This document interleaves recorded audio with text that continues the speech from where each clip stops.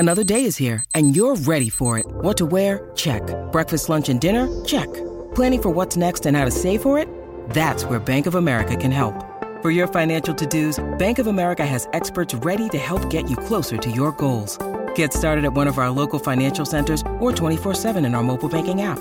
Find a location near you at bankofamerica.com/talktous. What would you like the power to do? Mobile banking requires downloading the app and is only available for select devices. Message and data rates may apply. Bank of America N.A., member FDIC. When you need mealtime inspiration, it's worth shopping Kroger, where you'll find over 30,000 mouth-watering choices that excite your inner foodie. And no matter what tasty choice you make, you'll enjoy our everyday low prices, plus extra ways to save, like digital coupons worth over $600 each week. You can also save up to $1 off per gallon at the pump with fuel points. More savings and more inspiring flavors make shopping Kroger worth it every time. Kroger, fresh for everyone. Fuel restrictions apply. Hello, everybody. This is Marshall Poe. I'm the editor of the New Books Network. NBN listeners like to read books and buy them. So we thought we'd tell you that right now, our friends at Princeton University Press are having a remarkable site-wide sale. You can get 50% off books, including ebooks and audiobooks, with the code 50, F-I-F-T-Y, at checkout until May 31. You can save some real money on Princeton University Press books. I encourage you to go there and check it out. Welcome to the New Books Network.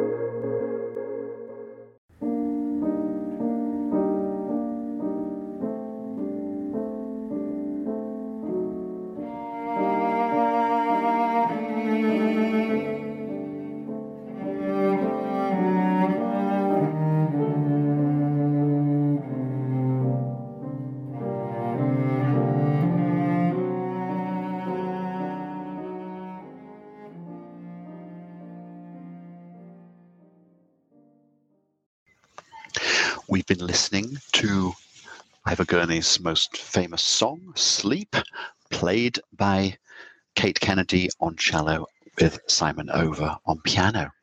And we'll be hearing more of that piece and another little surprise during the course of this podcast where we're blending poetry and music. Welcome to the New Books Network. I'm Duncan McCargo, a professor at the University of Copenhagen and a host on the Literature Channel. It's my great pleasure today to be joined by Kate Kennedy, the author of Dweller in Shadows, A Life of Ivor Gurney, which is about to be published by Princeton University Press. Kate, welcome to the New Books Network. Thank you. Pleasure to be here. Great to have you. So Dweller in Shadows is a remarkable book about a remarkable man, but it's also a rather disturbing account of a troubled life. Today, Ivor Gurney's identity is bound up with his reputation as a war poet, a phrase that he apparently liked to capitalize in the later years of his life. But he was also a very accomplished composer, a protege of Ralph Vaughan Williams at the Royal College of Music. Yep. After being gassed in the trenches, his long-standing mental health problems got far more acute, and Gurney spent his last 15 years incarcerated in an asylum in Kent before dying prematurely of TB. Dweller in Shadows draws on many years of in-depth archival research, drawing on numerous previously unseen sources from Gurney's time in the asylum. Kate, perhaps we could start by asking you how you came to write a book about a poet and a composer whom you obviously hope to bring out of the shadows in which he's been dwelling for too long. Absolutely. Well, I think if I'd known what a task it was, I probably would have thought twice about embarking on it. But I'd trained myself as a musician and as a literary critic equally. So when I started working on culture around the First World War period, it struck me that here was this extraordinary opportunity to be able to talk across both genres. I'm fascinated by making connections between music and words. And of course, that's what a song composer does. And that's what Gurney primarily is known for. He's somebody who writes a song one morning and a poem that afternoon, and sometimes then sets that poem to music. So in his head, these two genres are not separate at all. And for me, having had the opportunity to study for years and years and years across both subjects, it felt like a perfect fit. But of course, as soon as you dip your toe into the water, you realize quite how deep it is. And I had no idea at the beginning of my work on Gurney back in 2005 that there was this enormous archive of hundreds and hundreds of documents that were unpublished and unseen. There is no other comparable war composer or even probably 20th century writer or musician that has anything like this kind of stash of amazing material that hasn't seen the light of day. And it's because he was locked up and he was silenced and he wasn't being published, he wasn't being performed. So this material just sat there and is only now just starting to be looked at and thought about properly. So I came in on Gurney and thinking about Gurney right at the beginning of a journey that now a few other academics are undertaking as well. But it really felt like it was an enormous opportunity and quite an overwhelming one at times. Absolutely. It seems like a project that was made for you with your shared interest across these two areas of literature and music. For listeners who don't know much about Ivor Gurney, could you tell us something about his background and his life?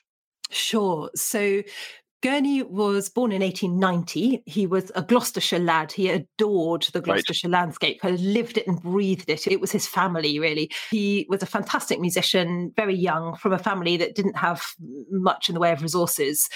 Was a chorister at Gloucester Cathedral, went to the Royal College of Music on a big scholarship, just about kept body and soul together there, and had a breakdown there, which is critical because actually this is before the First World War. So in the years before the First World War, he was already struggling mentally.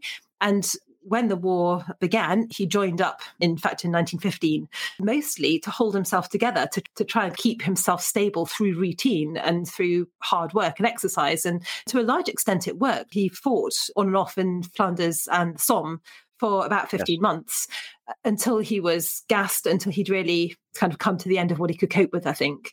Was invalided back to England and just about managed to cope in society for a further 4 years, in and out of hospitals, in and out of the Royal College of Music, as you say, supported by Vaughan Williams, who was a lifelong support to him from this point onwards, until it came to a point in 1922 where nobody could cope with his behaviour. He would sit with a cushion on his head to ward off the electrical waves. He believed that he was being interfered with by wireless. Voices were talking to him.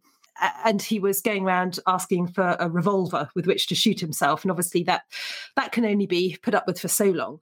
So his fairly unsympathetic brother had him certified, and he was locked up in mental hospitals from September 1922 until, as you say, he died of tuberculosis in 1937. So for the vast majority of his adult life, he was writing quite often in a white heat of creativity and churning out music and poetry, unlimited paper, nothing else to do all day, desperate to hold on to his identity and something of himself, with no one to hear, writing into a vacuum effectively. So that was Gurney's life. So all that material is really to be discovered and thought about, and is very often his best work. Let me give our listeners a bit of a flavour by reading one of Ivor Gurney's better-known poems, Strange Service. Little did I dream, England, that you bore me under the Cotswold hills beside the water meadows to do you dreadful service, here, beyond your borders and your unfolding seas. I was a dreamer ever, and bound to your dear service, meditating deep, I thought on your secret beauty, as through a child's face one may see the clear spirit miraculously shining. Your hills not only hills, but friends of mine and kindly, your tiny knolls and orchards hidden beside the river, muddy and strongly flowing, with shy and tiny streamlets safe in its bosom. Now these are memories only, and your skies and rushy sky pools, fragile mirrors, easily broken by moving airs. In my deep heart forever goes on your daily being, and uses consecrate. Think on me too, O Mother, who rest my soul to serve you in strange and fearful ways beyond your encircling waters. None but you can know my heart, its tears and sacrifice. None but you repay. So, Ivor Gurney is, of course, one of the First World War poets commemorated in a plaque that's installed in Westminster Abbey, put there in 1985, but his name's rather less recognizable than that of, say, the very glamorous Rupert Brooke, the aristocratic Siegfried Sassoon, or remarkably talented Wilfred Owen. How does Gurney's poetry stand up, do you think, in this sort of illustrious and rather tragic literary landscape? Well, it's rather fun, actually. When he's in the asylum, he starts to really think about where he is in relation to these other war poets. And he makes lists, and he includes himself in the top 5. And of course, he is biased, but nonetheless.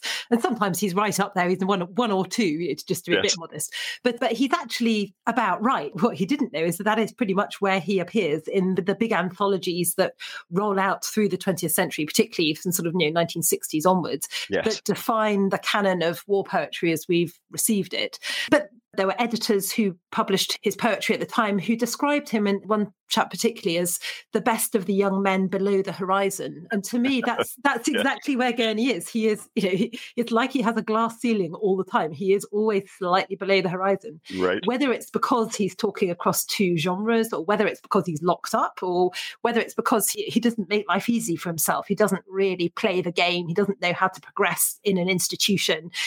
All those kind of things. He never wins the prizes, but he is a genius, and what he writes is extraordinary. And he was recognised by people like Edmund Blunden, another great war poet, put together a collection of Gurney's poetry. It's a fairly eccentric collection, but he was fascinated by him. And there were many other great poets who recognised what Gurney was. And what's really incredible about Gurney is that he remains a war poet. There's people like Graves say goodbye to all that, as the title of his book suggests, because they can. Then they don't want to hang on. They don't want to live being a war poet in a kind of Groundhog Day of the trenches. They want, during the 20s, to move on and develop and become something else and put the war behind them. For Gurney, there is no future. So he cannot afford to let go of the war. So he keeps being a war poet. And actually, the poem that you just read, Strange Service, is a fantastic poem, but that was written in the trenches, on the spot. It's thinking through the complexities of this very complicated, difficult, tortured relationship to England, the mother, to the landscape, to the debt that England owes him for sending him out beyond her encircling womb-like fluid waters, these wonderful female imagery, and the resentment that the soldier rightly feels for that, and craving for protection. It's all there, but that's early stuff. When he revisits this material in the 20s from the asylum, when it's in his imagination, his war poetry is on another level, and it's extraordinary stuff. Is there another war poet who is also carrying on being a war poet in 1925? Probably not. And so there's a massive opportunity there to think through how the war changes in relation to memory and experience, and in relation to what your future may or may not hold. He's a very, very interesting voice. And the other thing that we haven't yet really had the chance to assess is the fact that he's a modernist. He's a great English modernist.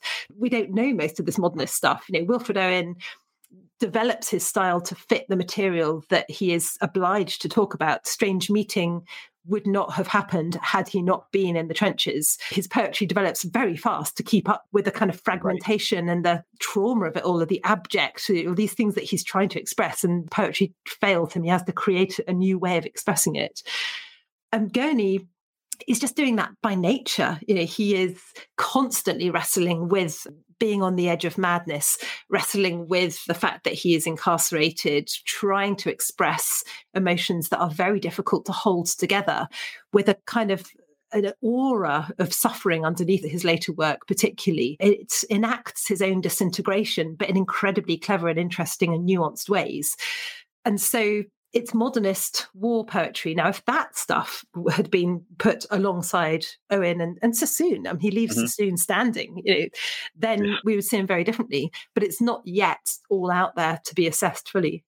Now, I can see there's quite an agenda ahead here for more work done, whether you have the appetite to continue with this, or whether this will have to be done by some other people. But there's clearly this is decades of work. And there are, Oxford University Press is actually very slowly publishing volumes of all the unpublished poems. It's the first volume is out so far, and there's at least another 4, I think, to go. So it is a life's work for people. Right. And the opportunity for me as a biographer is not necessarily editing reams and reams of manuscripts. No. It is actually finding the right context for them.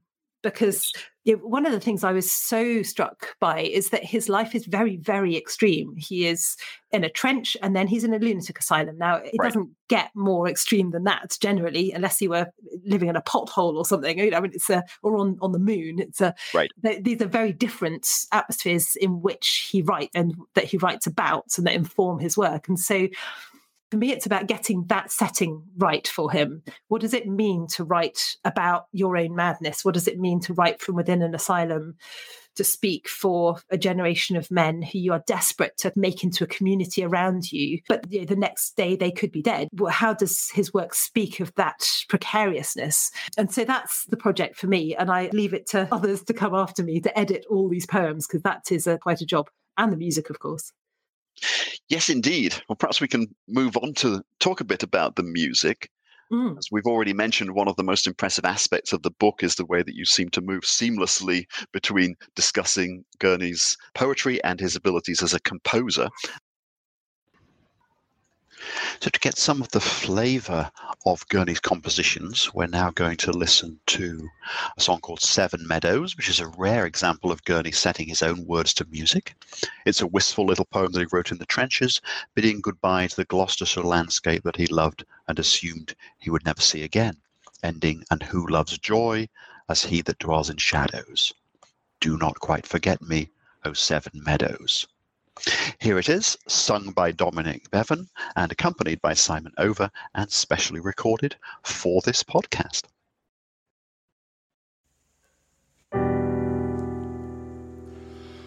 Only the wanderer knows England's graces.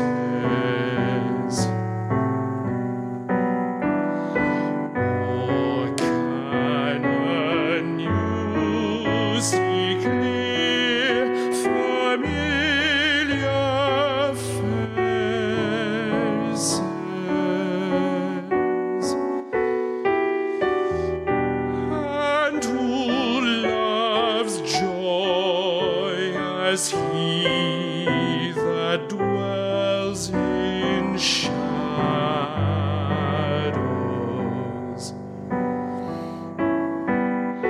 do not forget me quite. Oh,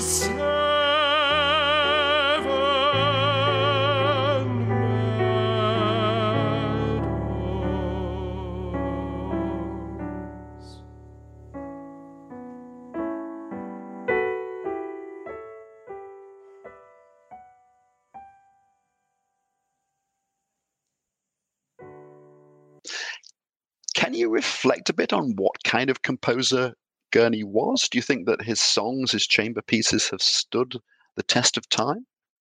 So Gurney was trained at the Royal College at a time when it was all about the big romantic German composers. It was Brahms and Beethoven and Bach, obviously not romantic, but the three Bs effectively. Yes. And he was brought up on that diet.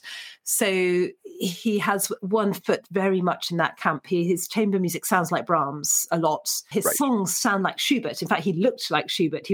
There's one little note in his archive that I found, which was fascinating, a wonderful sort of rabbit hole to go down, where actually he believed he was a descendant of Schubert, and his grandfather's father was unknown. And his great-grandmother was from a very noble family who it may or may not have hosted Schubert and visited Schubert. And so he had this little glimmer of hope that he was actually an illegitimate descendant of Schubert, and which is rather fun. And he went to archives to try and look this up, desperate to be standing in the great man's shoes. But actually, what he really does that is so much like Schubert is have an innate sense of the aura of language, not just how to word paint. He doesn't just give you a stormy background for words describing a storm. He inhabits the text from within, which is a very, very rare quality, using every element of the piano, orchestrally coloured very often. He writes as if he has an orchestra at his disposal when it's just a keyboard, in order to nuance and colour and highlight so deftly what the poetry is doing, pulling out rhythms and manipulating them in the way that perhaps only really a poet could do. And he does have this in common with Schubert. His work is quite experimental at times. And again, this is a perennial problem for anybody grappling with Gurney, that once you're certified, once you have this huge stigma of madness, whatever that means, and I use the term very loosely here, but that's a whole other debate.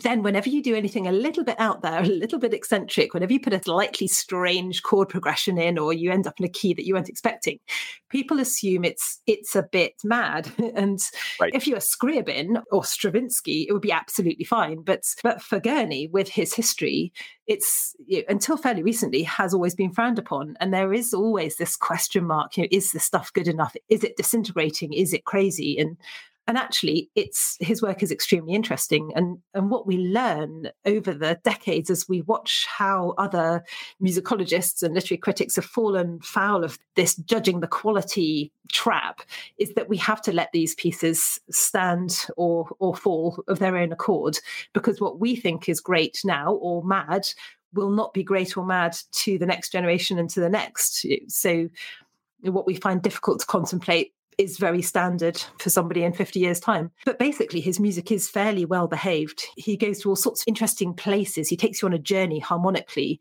in the same way as he does in his poet. He leads you by the hand. You think you're in one place, but there's always a sense of slippage, whether it's between poetic ideas and association in this very modernist way, or whether it's moving from keys to keys that you really wouldn't expect to be in and then back again. But it makes sense within its own terms. It's wrong footing, but there is a logic to it. And that is one of his charms, I think, not a problem. Absolutely. I mean, I can tell from your answers to the questions so far, Kate, that you're raring to get to the last third of the book and the period in the asylum. That's the period that really excites you. And you've already alluded to all these sources that you've been able to access that were previously unpublished. Maybe you could say something about what these sources are, how you access them, and what you've been able to do with them.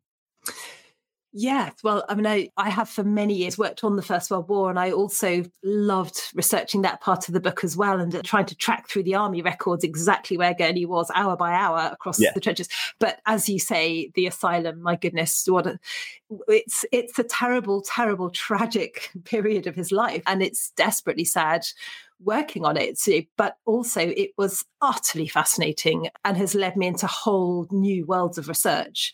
Mostly because it's very hard to find any kind of community of voices against which to situate Gurney. And as I said, as a biographer, my primary concern really is to put him in the right place, to explicate these facts, to present them in ways that make sense and will somehow enhance without colouring our understanding of what he created.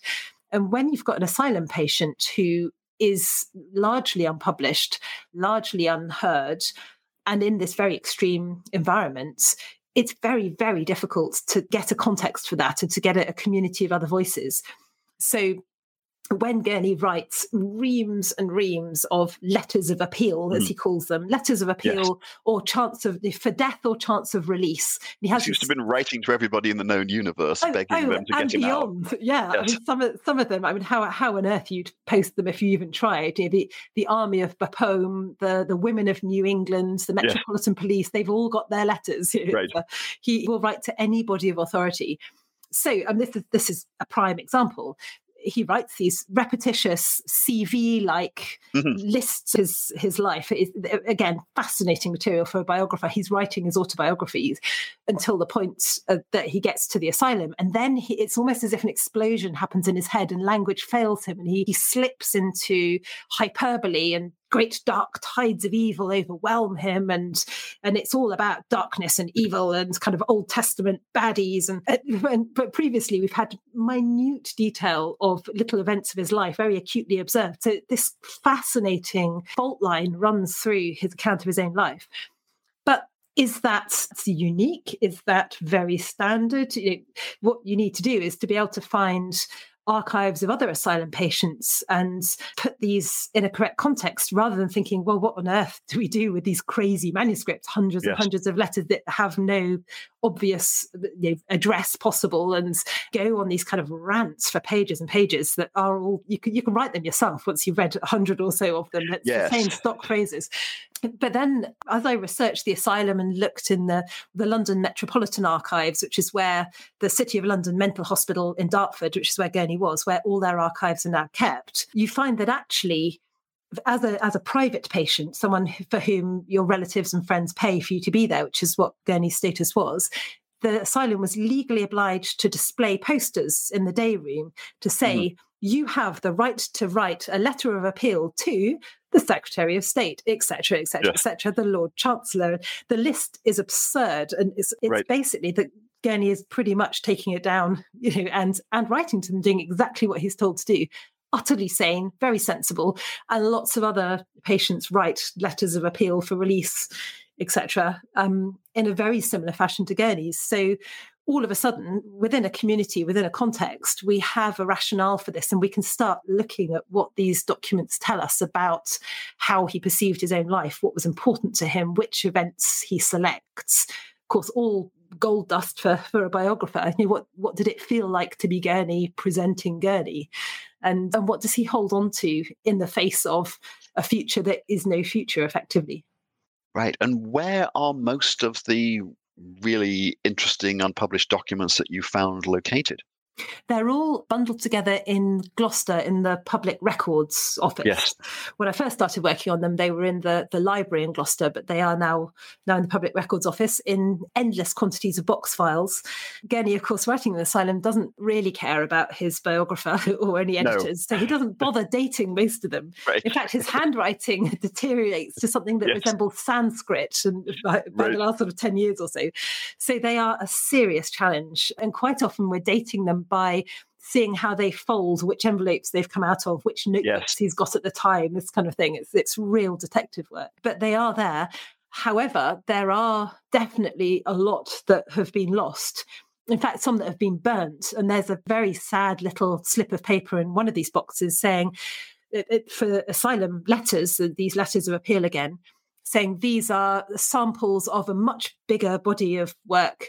They are patterns of incoherence, and the rest have been burnt. So whoever it was who did that, possibly the wife of the composer Gerald Finzi, Joy Finzi, who actually did a huge amount to help Gurney's reputation after he died, but this wasn't perhaps her finest hour if it was Joy, felt that these were patterns of incoherence, which of course is a contradiction in terms anyway, and a really fascinating little phrase to use. But what was burnt, we don't know. I've met the son of one of Gurney's doctors who said that he remembers seeing manuscripts that Gurney had given his father, but they were lost in a family flood. So what were they?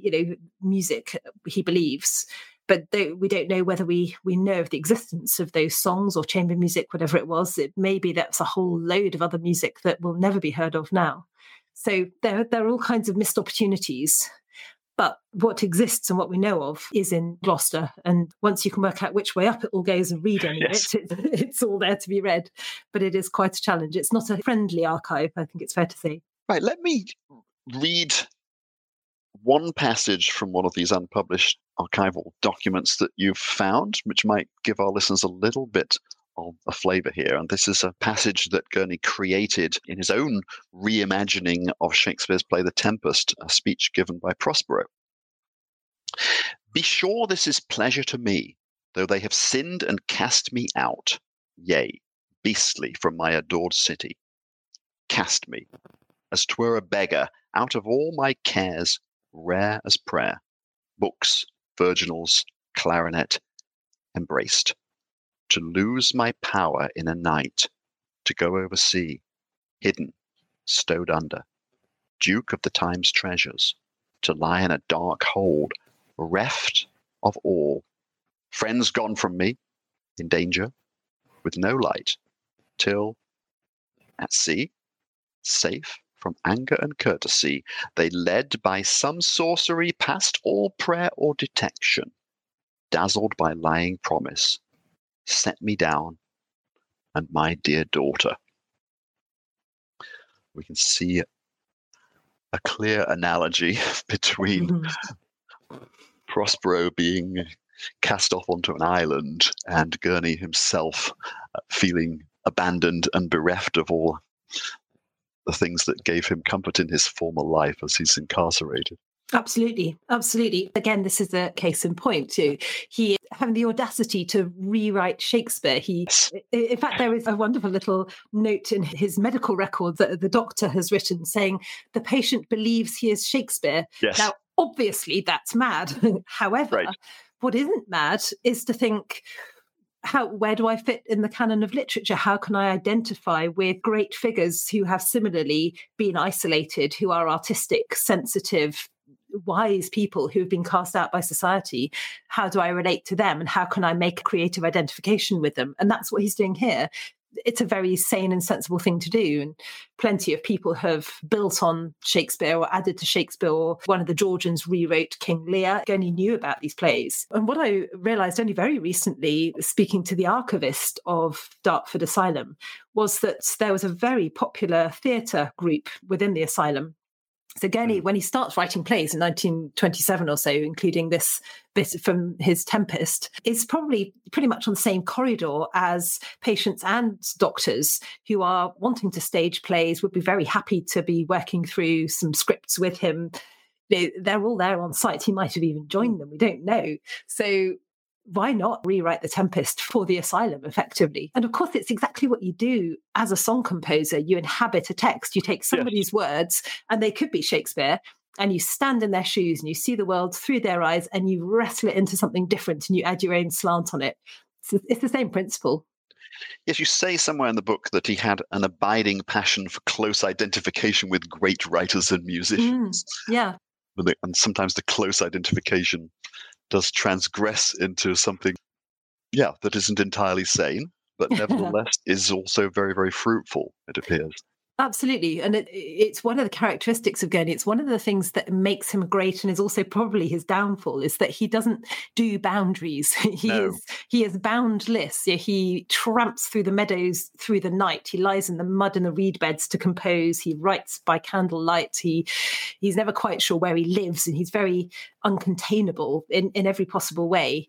There's moments in his earlier life where he's playing the organ in Gloucester Cathedral and the light falls through the beautiful stained glass, and he kind of throws his music down and goes, "Oh God, I must go to Framalode," which is one of the villages on the edge of Gloucester, and off he goes for 3 days. Yes. That is so Gurney. And of course it's bonkers, but it's also glorious. But it's very hard to sustain life in normal, in inverted commas, society when that is your temperaments. And yet it allows him to make connections we wouldn't dream of in his work. And it allows him to inhabit others' identities because his is so fluid, and he has wonderful amorphous ability to draw in anything, whether it's the voices of his comrades in the trenches, or telescope himself back through time into the Roman communities by picking up a coin from a ploughed field in Gloucestershire, and suddenly he's back with the Romans who once inhabited that bit of landscape. And that nothing is off limits to him, and neither is being Shakespeare. And I rather respect it. No, absolutely. I have to confess, I spent a few days in Knapsbury, one of the hospitals that Gurney was briefly in. I was neither a patient nor a staff member, but I was there as part of a volunteer project entertaining the patients over New Year in 1983. Wow. And I have abiding memories of those echoing Victorian tiled corridors and this palpable sense of what it was to be in an institution. And really 10 days was quite enough. But to imagine somebody of Gurney's extraordinary sensitivity and imaginative capabilities incarcerated in Dartford, which seems to have been a much worse physical environment than the relatively agreeable conditions of Knapsbury for 15 years. It just beggars belief what it must have done to him.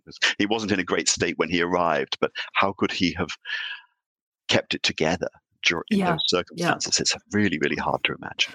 But it's and again, one of the things that I'm almost ready to write a second book about it. Yes. You never stop developing perspectives on these matters. So Gurney quite enjoyed being in Knapsbury in Yes. St Albans. It was in those 4 years before he was locked up for good, Right. and he'd come back from the trenches, and he could go and write a violin sonata on the grass outside St Albans Abbey, and it was all fairly congenial. But exactly as you say, and so many of his friends said, Adeline Vaughan Williams' first wife, said feels like he is so terribly sane in his insanity, and surely it would be kinder to just let him go out into the fields, even if he kills himself for one day, than be locked up here.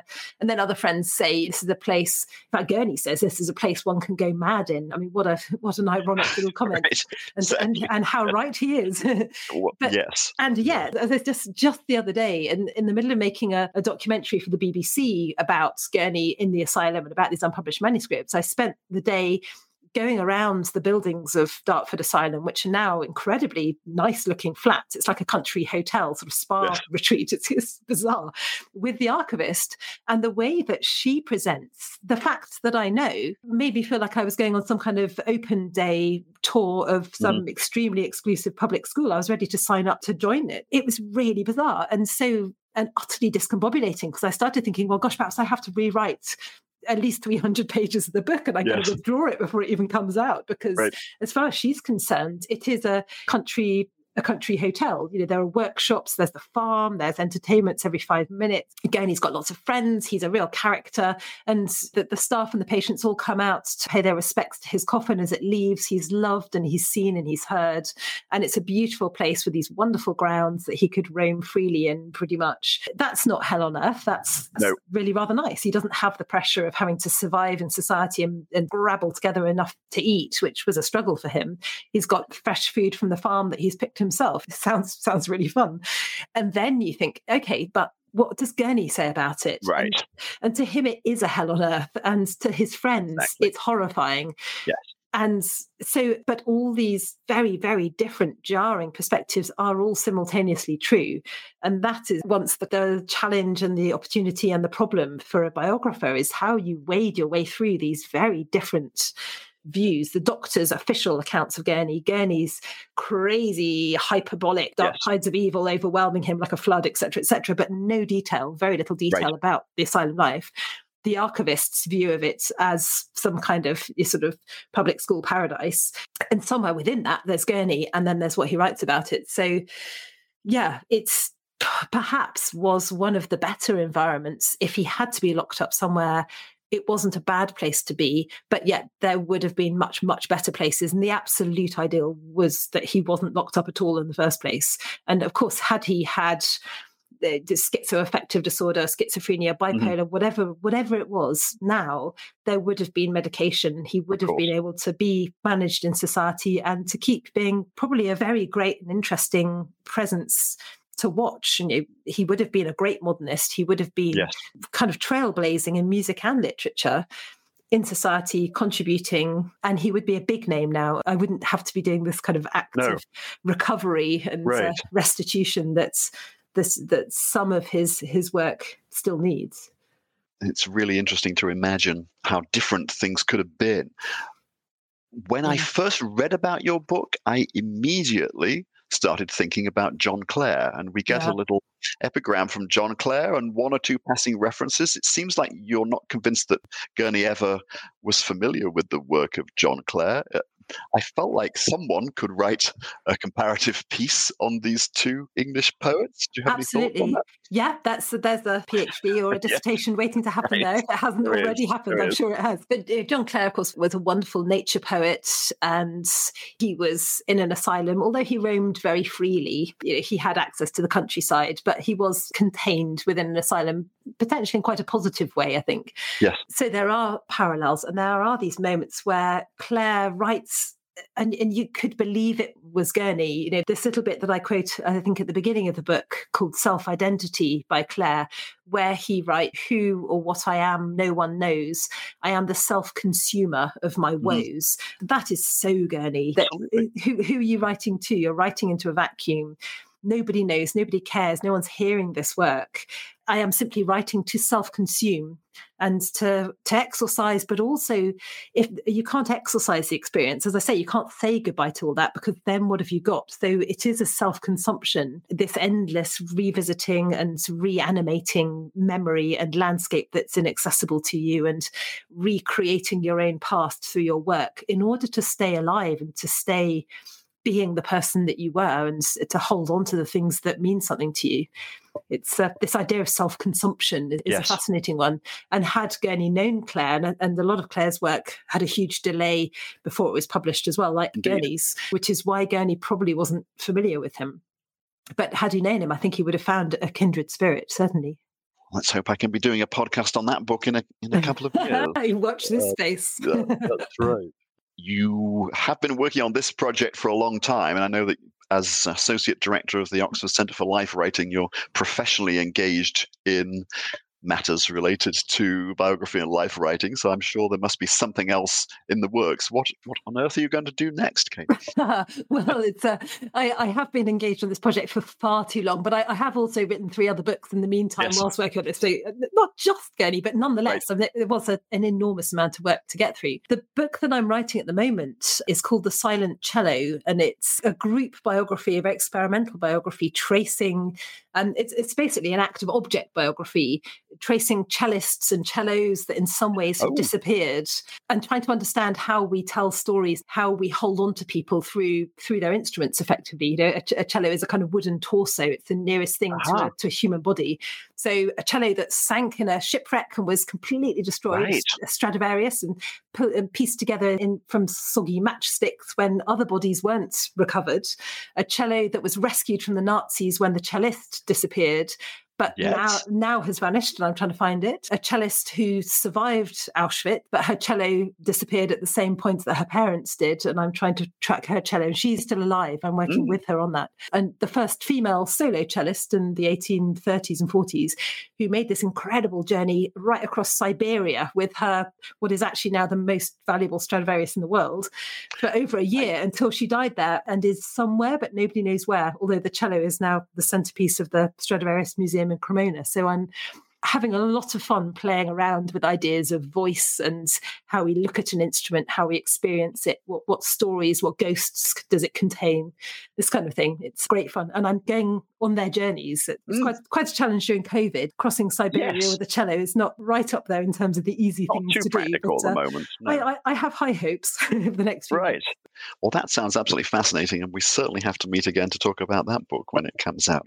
As soon as I'm allowed to do the travelling, I will put it in the diary. Yes, I would love to tell you more. Thank you so much, Kate, for taking the time to talk to us on the New Books Network. I hope that we've helped to bring Ivor Gurney out into the bright daylight where he belongs. Fantastic. Well, thank you, Duncan. It's been a pleasure to talk to you. We're going to end this podcast with a recording of Ivor Gurney's piece Sleep, which is his best known song. This is performed by Kate Kennedy on cello and Simon Over on piano. It's a piece that he wrote while still an undergraduate at the Royal College of Music in 1914.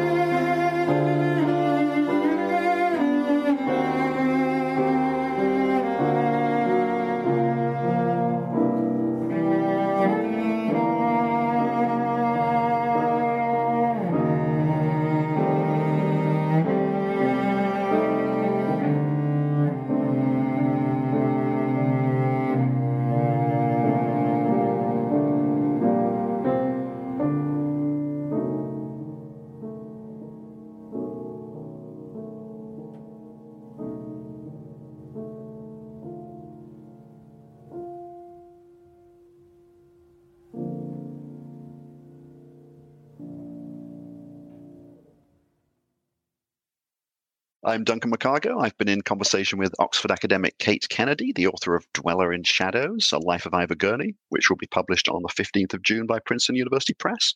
You've been listening to the New Books Network Literature Channel.